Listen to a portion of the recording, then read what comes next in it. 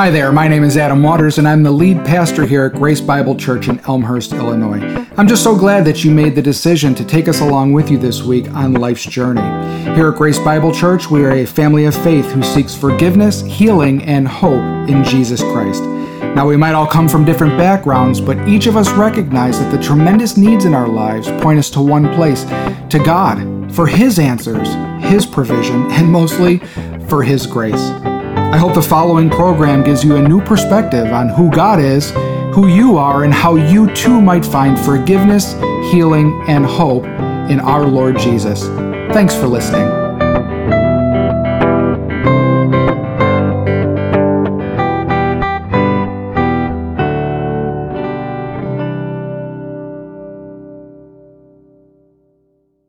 Our scripture reading this morning from the book of Mark, chapter 14. From verse 66 to 72. Give you a second to turn there. I wonder if you sometimes feel like this in your lives. Life is difficult sometimes to maintain your testimony. It's a challenge. It was a challenge for Peter. While Peter was below in the courtyard, one of the servant girls of the high priest came by. When she saw Peter warming himself, she looked closely at him. "You also were with that Nazarene, Jesus," she said. But he denied it. "I don't know or understand what you're talking about," he said. And then he went out into the entryway. When the servant girl saw him there, she said again to those standing around, "This fellow is one of them." Again, he denied it. After a little while, those standing near said to Peter, "Surely you're one of them. You're a Galilean." He began to call down curses, and he swore to them, "I don't know this man you're talking about." Immediately, the rooster crowed the second time. Then Peter remembered the word Jesus had spoken to him. "Before the rooster crows twice, you will disown me 3 times." And he broke down and he wept.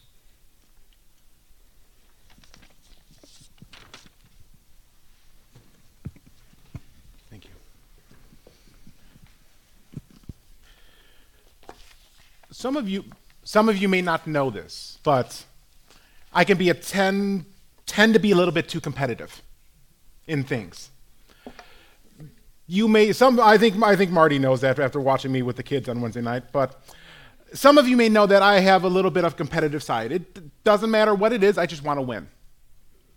Could be Mario Kart. Could be a game of any type of thing, capture the flag, carpet ball, or what's in the box. Let me tell you about that one. What's in the Box was a simple game that they had when I was in children's church, and what a wee little lad. It was a simple game where the volunteered lady bought a prize, put it in a box. You had to guess with yes or no questions, what's in the box. Simple. Every week, we got a little bit of a limited number of questions, depending how good we were, and we had to guess what's in the box by using our investigative skills.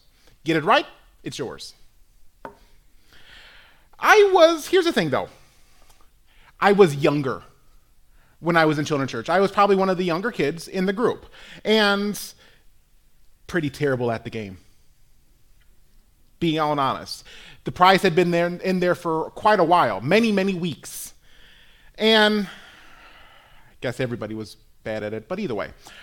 But here's the sticky point. I was the pastor's kid.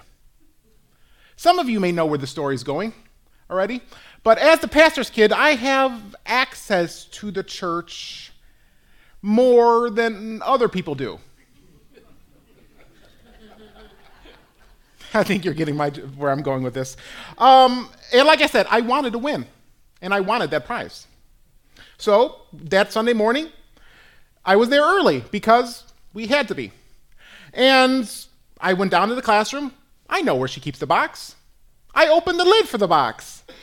I saw it was a harmonica. Closed the box, kept the information to myself. Then Children's Church came in. We got our certain number of yes or no questions, and people are firing, is it round? No. Is it yellow? No. Okay. Is it a harmonica? She just stared at me. And she goes, yes, it is, congratulations. Here's the thing. I remember guessing that correctly. And then I remember the awkward conversation afterwards where the teacher asked me, Adam, did you cheat? No. She knew my guess was really knowledgeable and perfect. Did you cheat? No. But I wanted to win. I just said, lucky guess? It wasn't a lucky guess. I got that prize. I kept it. She let me have it. Brought it home. Did I ever use the harmonica? No. I really, I'm not good. I'm not a musician. I don't know how to play a harmonica. You just blow in and make annoying sounds. I thought that's what it was. But I really felt shame after having it, not wanting, and kept denying every time she asked me if I cheated. Never wanted to use the harmonica, and it sat in a drawer. The prize I wanted so badly was dripping in shame and guilt. So it stayed in the drawer until we moved, and then, when you move, things get thrown away. But denial, kind of a funny beast, isn't it? It's pretty common in our society as we look at it today. Some people deny simple truth. Maybe truth on a grand scale, as in, is the world round? Is it flat? Or maybe denial on a more personal note, as in, this shirt still fits, right? I'm not going bald.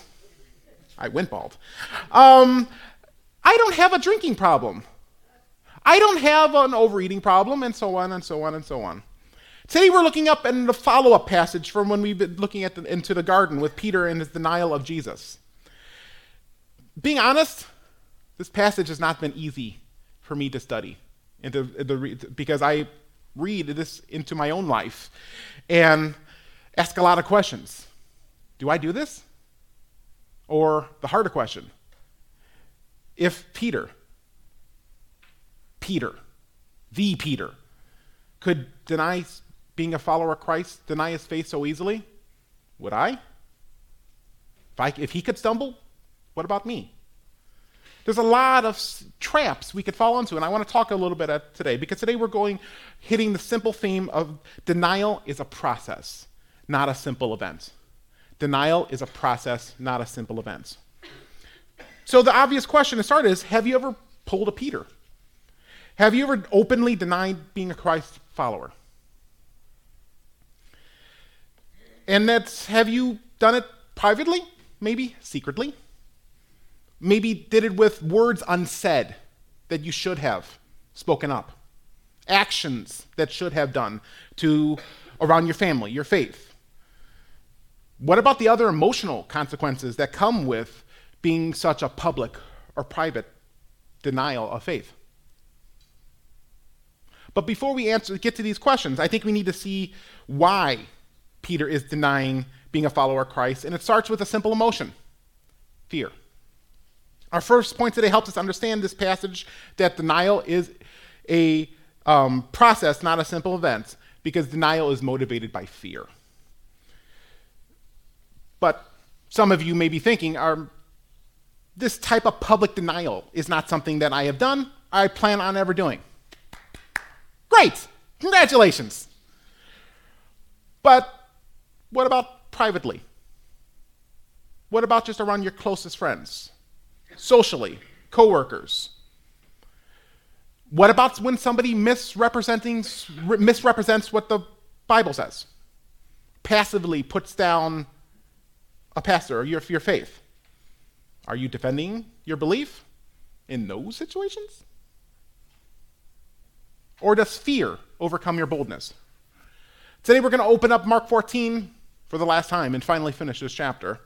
And we're gonna start with verses 66 and 68, as Mr. Tom read for us today already. The scene of where Peter is, the courtyard of the high priest Cephas, as Jesus is being put on trial, and the things that come with that, the mocking, the horribleness of that Pastor Adam showed us last week. But Peter is there that night, as we have been reminded. But let's look into the body language of Peter first. We read into Peter from this passage, he shows the evasiveness of Peter. Peter came to the courtyard. He came to witness what is happening. Great. Only the one that did that. But he's hanging around the outskirts of the courtyard, as far away as possible. Yes, there is a warm fire, and I'm sure if there's a bonfire, I'm going to be hanging around that too on a cold winter night, cold spring night. But Peter is there, distancing himself as far away from Jesus as possible. Nor is Peter trying to stop anything. But then again, he's not joining in on the mocking and the scourging of Jesus either way. He's just watching. But around this beautiful, pleasantly warm fire comes this servant girl. And she's the servant of one of the high priests. And a servant comes to talk to Peter. So what, right? What can that do? But here's the thing. If this were just two strangers sitting around the fire trying to keep themselves warm, it'd be fine. But Peter done messed up right here, because this is the servant of the high priest. And he was keeping company with this girl, and he should have known that this girl, that he knows everything that goes on. She's the servant of the priest. It's the same, these servants have to know everything about everyone that comes into the house, so they can help them and know what their standards are. It's similar to when I waited tables. I would know who my regulars are, and I'm going to make sure they have what they want so they don't have to ask questions. These type of things, similar principle, where this girl would know everything about everyone. She could recognize faces. She knew that he likes this, and he likes it this way, and so forth. She knows everything about these people. And this girl is a slave of the high priest, and like any slave in the high priest household or any aristocratic households, it was her job to serve the people, to know their habits. And by her sitting next to Peter, this stranger, he was not from this household. That's her first clue. She could already recognize, this is not anybody that's associated with us. Peter was sitting next to the wrong person, because in verse 67, 66 and 67, it tells us in verse 67, when she saw Peter warming himself. Verse 66. While Peter was below in the courtyard, one of the servant girls of the high priest came by. When she saw Peter warming himself, she looked closely at him. You also were with that Nazarene, Jesus. Oh, this lady is smart. Like I said, she's able to recognize and identify things. Heck, perhaps she was there when Jesus and the disciples came to the temple and Jesus taught there. Maybe she could recognize Peter just by those moments. Maybe. Either way, this statement, you are with that Nazarene, scares Peter. It scares him. Peter gets outed as a Christ follower while surrounded in a courtyard by soldiers who are trying to persecute and kill Jesus. Peter is in self-preservation mode when we see verse 68. Peter is so afraid. Peter is so afraid that he wants to protect himself. Everything else comes second to his self-preservation. His fear overtakes him so much that he just tries to protect himself, and everything else will come later. And I kind of understand that emotion. We just fall back into these old habits of where we were. It's like when I got engaged to Andrea. It took me a long time to call her my fiance, because my natural reaction was, yeah, that's my girlfriend. Fiance. You got to go into those old habits. And that's what Peter was. He just initially falls back into those self-preservation mode out of fear. His responses are due in verse 68 out of fear, as in which he denied by saying, I don't know or understand what you're talking about. Really? I don't know? Peter just responds. But in his response, he has more telling information than we see. Because it says, I don't know or understand. This was a common Jewish legal expression at the time, literally saying, I neither know nor understand what you are saying. Peter is enthralled in fear at this moment over this accusation by the servant girl. And it causes him to get his legalese out by saying, trying to distance himself as far as from Jesus' way, trying to be lawyer sneaky, weaseling his way out of any technicality for any wrongdoing by being associated with Jesus. Peter just denied knowing Jesus so quickly without even really reacting to it. This is just natural self-preservation, this kind of gut reaction, this denial motivated out of fear, out of shock. But that does not mean God is not still there with Peter, reminding him of the prediction that Jesus made before the rooster would crow twice. That's what Jesus told him. While the NIV doesn't include that verse, many other translations add the rooster crowed at this moment. The first rooster crowed. I like to think of this as a little spiritual reminder from Peter of, watch yourself. Remember what you said earlier? Remember what Jesus said before the rooster crowed twice? One strike. Be careful. This goes unnoticed. Peter ignores this little warning sign from God, which we all are guilty of doing at times. When the Holy Spirit tugs on our heart and urges us, how many times do I just, I want to do what I want? Peter does the same. We're not much farther off than our friend Peter here. And you know what? We can't be like that. People who so easily deny what we believe in, deny our faith in God, let us being motivated out of fear of things. And fear is a wide emotion, and over various topics. We could be doing these type of denials motivated by fear by not wanting to be embarrassed, not wanting others to think of us as lesser. Oh, you're a Christian. Oh. We don't want our social status to change, nor do we want, backlash from the people we're associated with. We don't want a scene to be made. Oh, please don't, just quiet, just don't make a scene. There's a lot of things that could motivate our fear. It's different for all of us. It's different for each situation. But by not being a Christian, by being a bold witness to God in our community, you know what we are at that moment? A religious person. A generic good guy.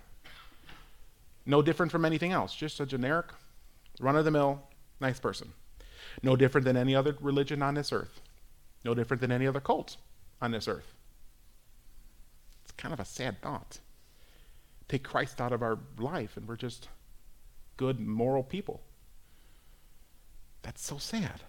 But denials like this between Peter and the servant girl, yes, our old instincts take place. They kind of kick in. That's hard to say, but sometimes they come out of nowhere and old things happen. We understand that. They catch us off guard. It's wrong, but still not as wrong as denial by lying. Look at me in verses 69 and 70a.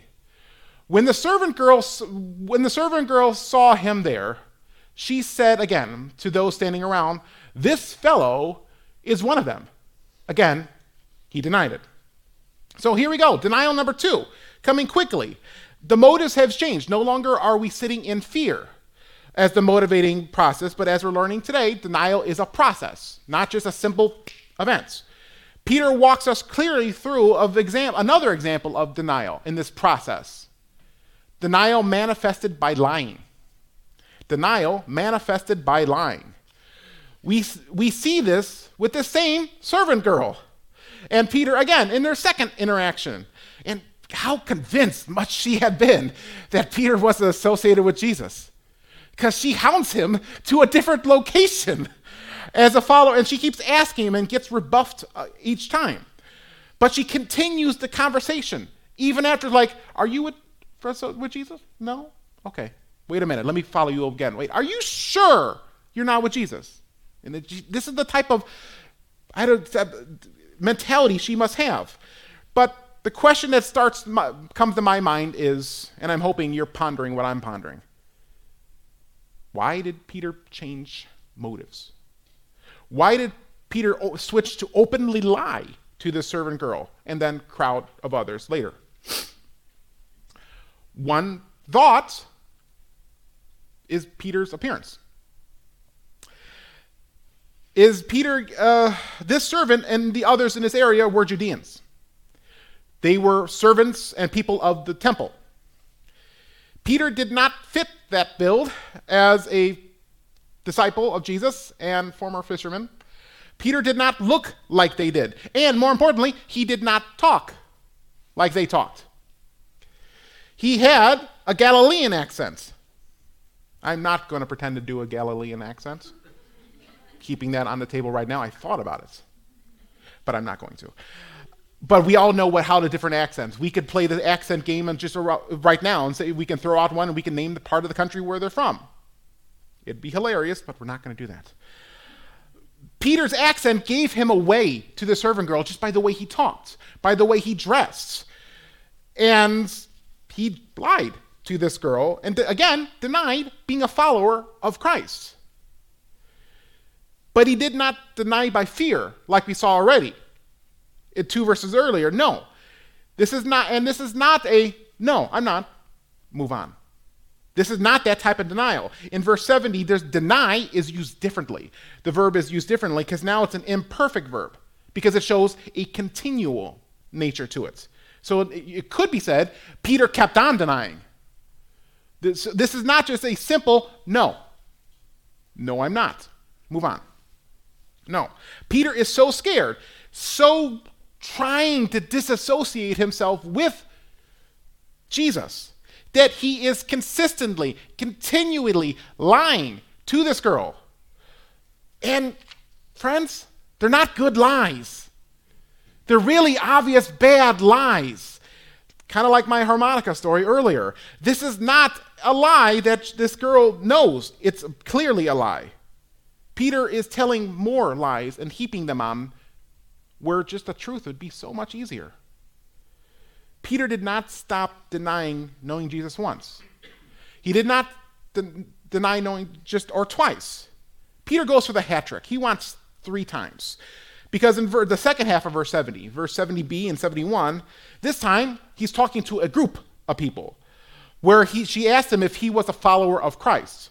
Peter gets one more chance to associate himself with the person he followed for 3 years on earth, to a disciple of Jesus. He gets one more chance to come clean. Instead, he sticks with his terrible lies. Let's look at verse 70b again. After a little while, those standing near Peter said to Peter, "Surely you are one of them, for you are a Galilean." He began to call down curses, and he swore to them. "I don't know this man you're talking about." This escalates really quickly. In this simple verse 70 escalates very quickly. From a simple of, no, I'm not with Jesus, to Peter calling down curses to them. Let's talk and make sure we understand, because Peter's cursing. Let's make sure we understand what that means. The swearing and cursing, because in our mindset, those are those 4 little words you can't use on broadcast television. Is that what Peter's doing? No. That's not an accurate description. Peter is placing himself under oath. Similar to what's done in a courtroom, where we swear hand on the Bible, that we solemnly swear the truth, the whole truth, and nothing but the truth. That's very similar to what Peter's doing right here, where he's placing himself under oath to this girl, that I don't know this man you're talking about. Hand on the Bible moment, right here. That's what Peter is doing. So it's in 71, now to understand that, Peter is calling down this curses and swearing to him, is very similar to the modern concept of may rocks fall on Shay's head if I'm lying. You don't use that expression? We use it all the time in youth group. Just checking. All right. But no, that's very simply. The may lightning strike my head type of moments. This is the type of thing that Peter is doing. So help me God. That's the length that Peter is denying being associated with Jesus. Willing to cause himself harm under oath in a covenant with God. Not to be associated with God. So for the third time, someone asked Peter, are you a follower of Christ? And he keeps trying to lie his way out of trouble. Does this sound familiar? Being honest with yourself, does it? Are you like that? The type of person that will just willingly lie? I know I have. How often do we do this type of thing? These little tiny lies, these little half-truths, or these lies to ourselves that we try to help motivate ourselves, to help ourselves. These polite lies so we won't embarrass somebody else. Whatever the type of situation, there are many examples of the type of lies that we tell ourselves that are just frequent in our lives, in our community, where we just say, okay, yeah, that's just how you do on the earth, right? That's just how you live today in Illinois. No. Telling the truth, being honest, and in this case, specifically, being honest about your faith is the better path. Are we honest about our faith to the people in our community? To people in our individual communities. I'm not talking like the western suburbs of, wherever you live. No, the people in your day-to-day lives, your community. Do we find some creative way to gloss over the fact that we go to church? When somebody asks you, how was your weekend? Do you just kind of be like, yeah, Saturday was great. Watch TV all day. And then you come and be like, Sunday happened and I'm back here. You just kind of gloss over the fact that you had a wonderful opportunity to worship God with your brothers and sisters? Do we take the safer route and just punt on sharing our faith by ignoring this opportunity to tell them about our church, about the ministry that God is using in our life? When we pass up these opportunities to share our faith, to tell somebody of what God has done through our life, what God is teaching us each week, we're deniers like Peter is. Keeping one foot in the world, one foot in our faith. That's not going to work. Instead, why don't we take the opportunity to share our faith? Like, was Sunday not wonderful? Let me tell you about it. Last week, Pastor Adam talked about these false accusations that we go through in life and how the Bible tells us that we can help us do these type of things by using godly wisdom. Or we talk about our growth group that we went through. Last Sunday night, we met with some guys at our growth group, and we went through the book of Romans. Youth group went like this. Awana went like this. We had such a wonderful time. Music was, and we had a wonderful opportunity sharing our faith. Do we go through that? No. A lot of time, no. And that's the sad part. It was fine. Hung out with the family. These moments where we deny our faith, where we let fear or lying carry out instead of sharing our testimony to our bubble of influence. And you know what? Yeah, I understand being that bold of a witness may be uncomfortable. It will be uncomfortable at first. But like anything of sharing your faith, the more you do it, the easier it gets. Being bold examples of the God who loves us, the God who made us, the God who sent his son to die for us, is important to do. Maybe uncomfortable, but super important. But friends, denying our faith in this process we've been talking about today of denial through fear, through lying, is a terrible way to live. But like in everything in life, there are consequences for our actions. In this case, one of the consequences for our action is shame. Peter had just denied knowing Christ 3 times. Twice to the servant girl and once to the crowd. And you know what? That's the exact number of time that Jesus told him he would. Oh, shock. But this is the final point that we need to understand today is denying is marked by shame. Let's look at verse 72 one more time this morning. Immediately, the rooster crowed the second time.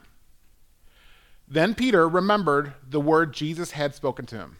Before the rooster crowed twice, you disowned me 3 times. And he broke down and wept. So here we are. The payoff for the action's done. The rooster final crow. Because of Peter's open and loud denial of his faith in the Messiah, he's marked with the consequences that come with this. And this is a stark change from Peter's earlier statement in chapter 14, we talked about last few weeks, of Peter declared in verse 29-31, I will not fall away, even if everyone else does, not me. That's what Peter said. That he would die with Jesus before he disowns him. Willing to die. Now not even willing to be in the same courtyard as him. Can you imagine, though, in this what-if scenario, if Peter carried out the boldness of his faith? When this servant girl came up to him and asked him, are you with that Nazarene? Peter just goes, yeah, of course I am. How different that this moment would have been. Would Peter have been arrested? Probably. Maybe. Would Peter have been sentenced? Would Peter have used this great opportunity to share of his faith of what Christ has done to anyone who would hear? Absolutely. But that didn't happen. Peter did deny knowing Jesus. As Jesus said he would. Peter did leave Jesus to die on a cross alone, even after promising that he'd be right by his side. Peter was initially motivated by fear. Then he started to lie his way out of trouble. But now, shame is what's left in his heart. Shame is kind of a weird thing to understand. I looked up shame. It said the definition for it was a painful feeling of humiliation or distress caused by the consciousness of wrong and foolish behavior.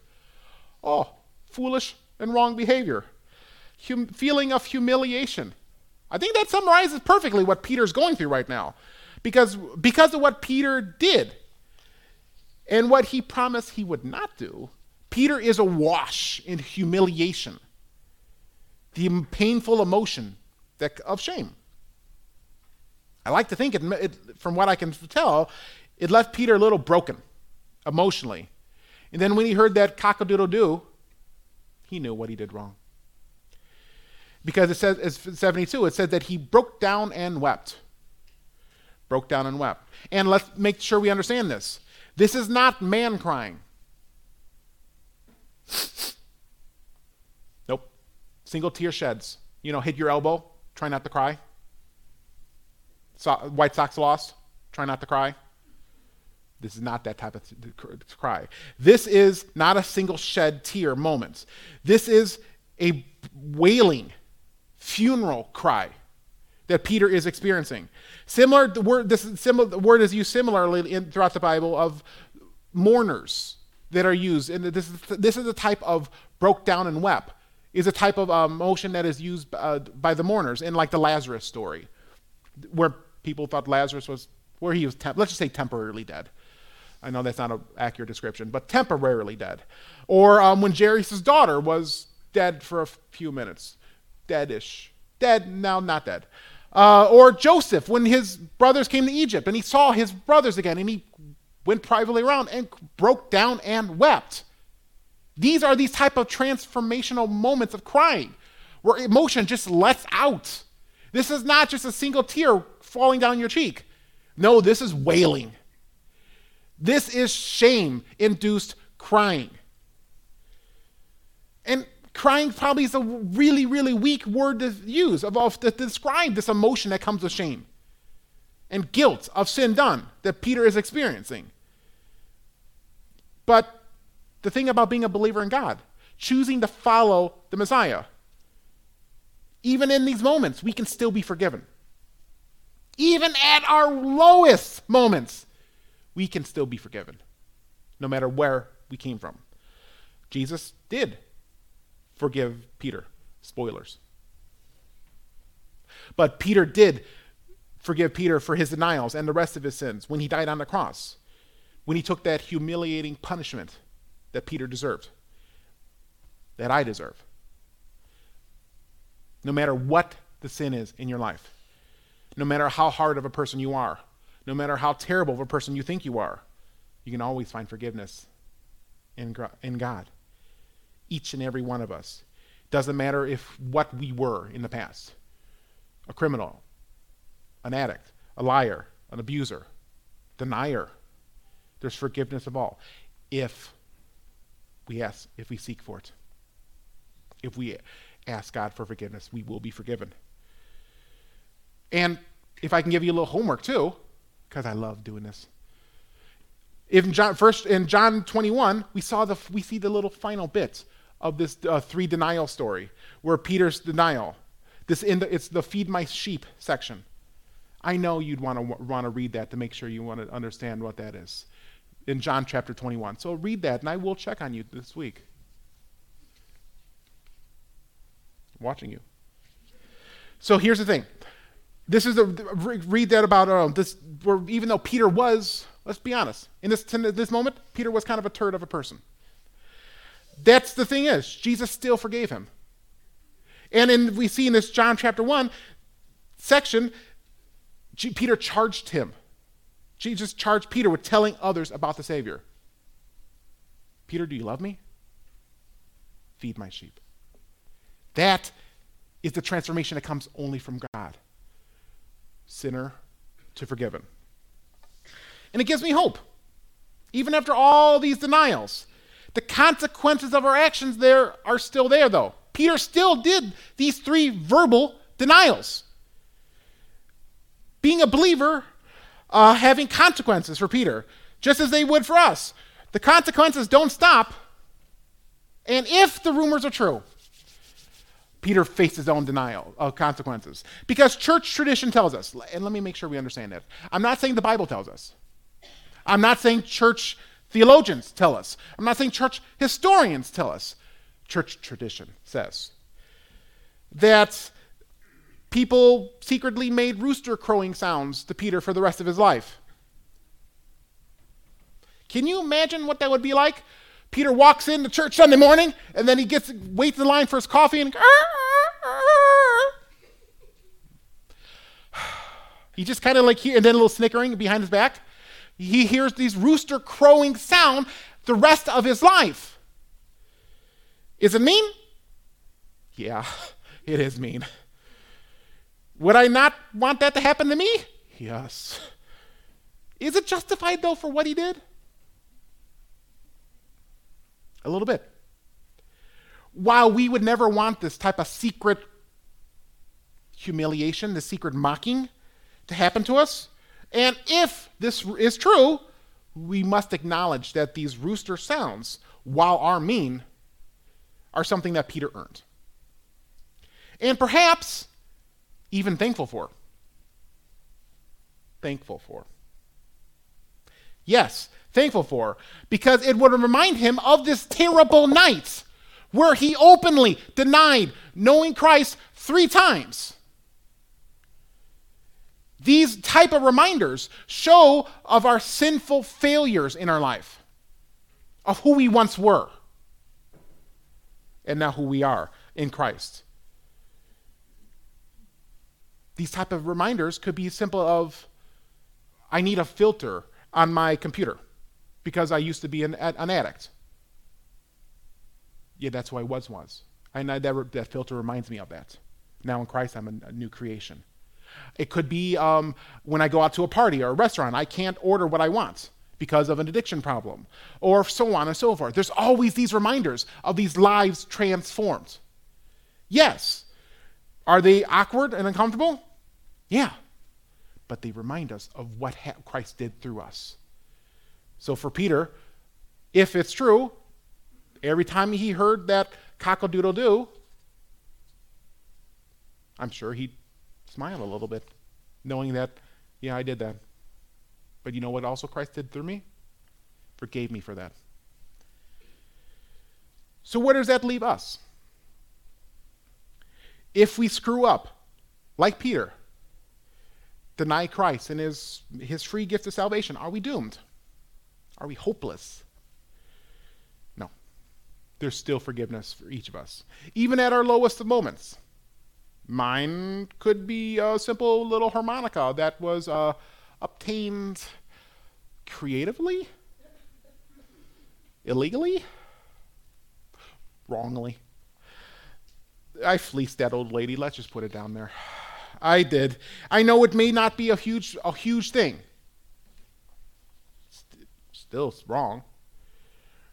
But what about yourself? Are you denying the Savior like Peter did? Maybe not publicly, like Peter. But you could be manifested in other similar ways. Share your faith. Let others know about your activity, about how God has transformed you, about what you're reading in your Bible. That's why we are encouraging us these weeks to read your Bible for this Munchkin March. Why we are encouraging you to share. When the church posts something on social media, share it. Is it so we can have the highest feed and the best percentages? No.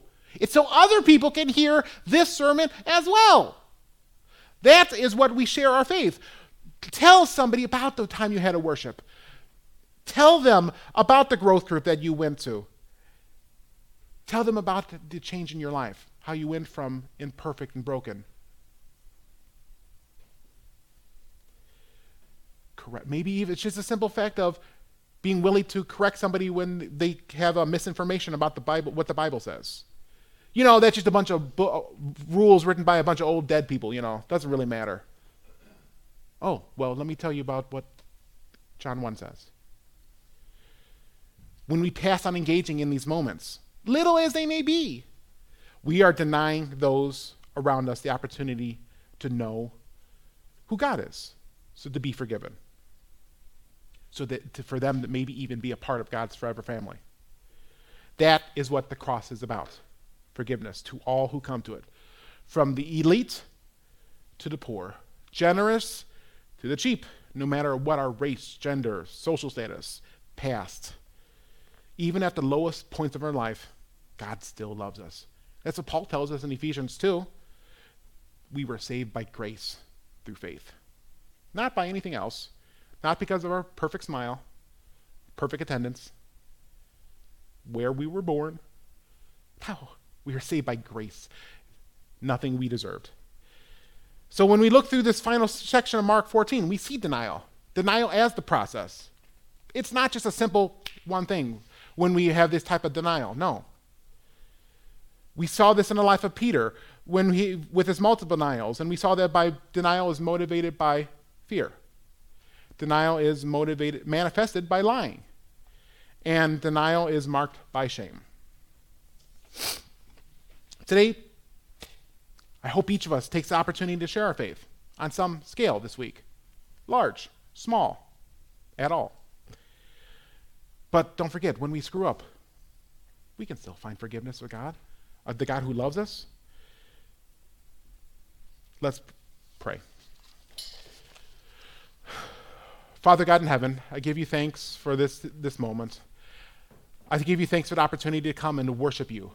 To be the God who created us, who loves us, to be opportunity for us to worship you, the one who sent his son to die for us. Even though we may not be these great people, having these great moments. Father, help us to be better examples of you, being believers in God who are willing to share our faith, willing to give others the opportunity to know who you are, that you love them deeply. I pray for each of us here today, Father, that we can continue to share this greatest story ever told, that you sent your Son to earth to die for me, to take what I earned. Father, I thank you for the opportunity. Help us to continue to grow in our faith, to love others, to love you. You may pray. Amen. Pastor Adam here. Well, I want to thank you for tuning into Grace Bible Church, and I would love to hear what you thought of today's program or of ways that we can be praying for you and with you. So check us out on social media at GBC Elm. Also, if you would like to support our ministry, you can give securely at our website at www.gbcelm.org. Now remember, God loves you, and so do we.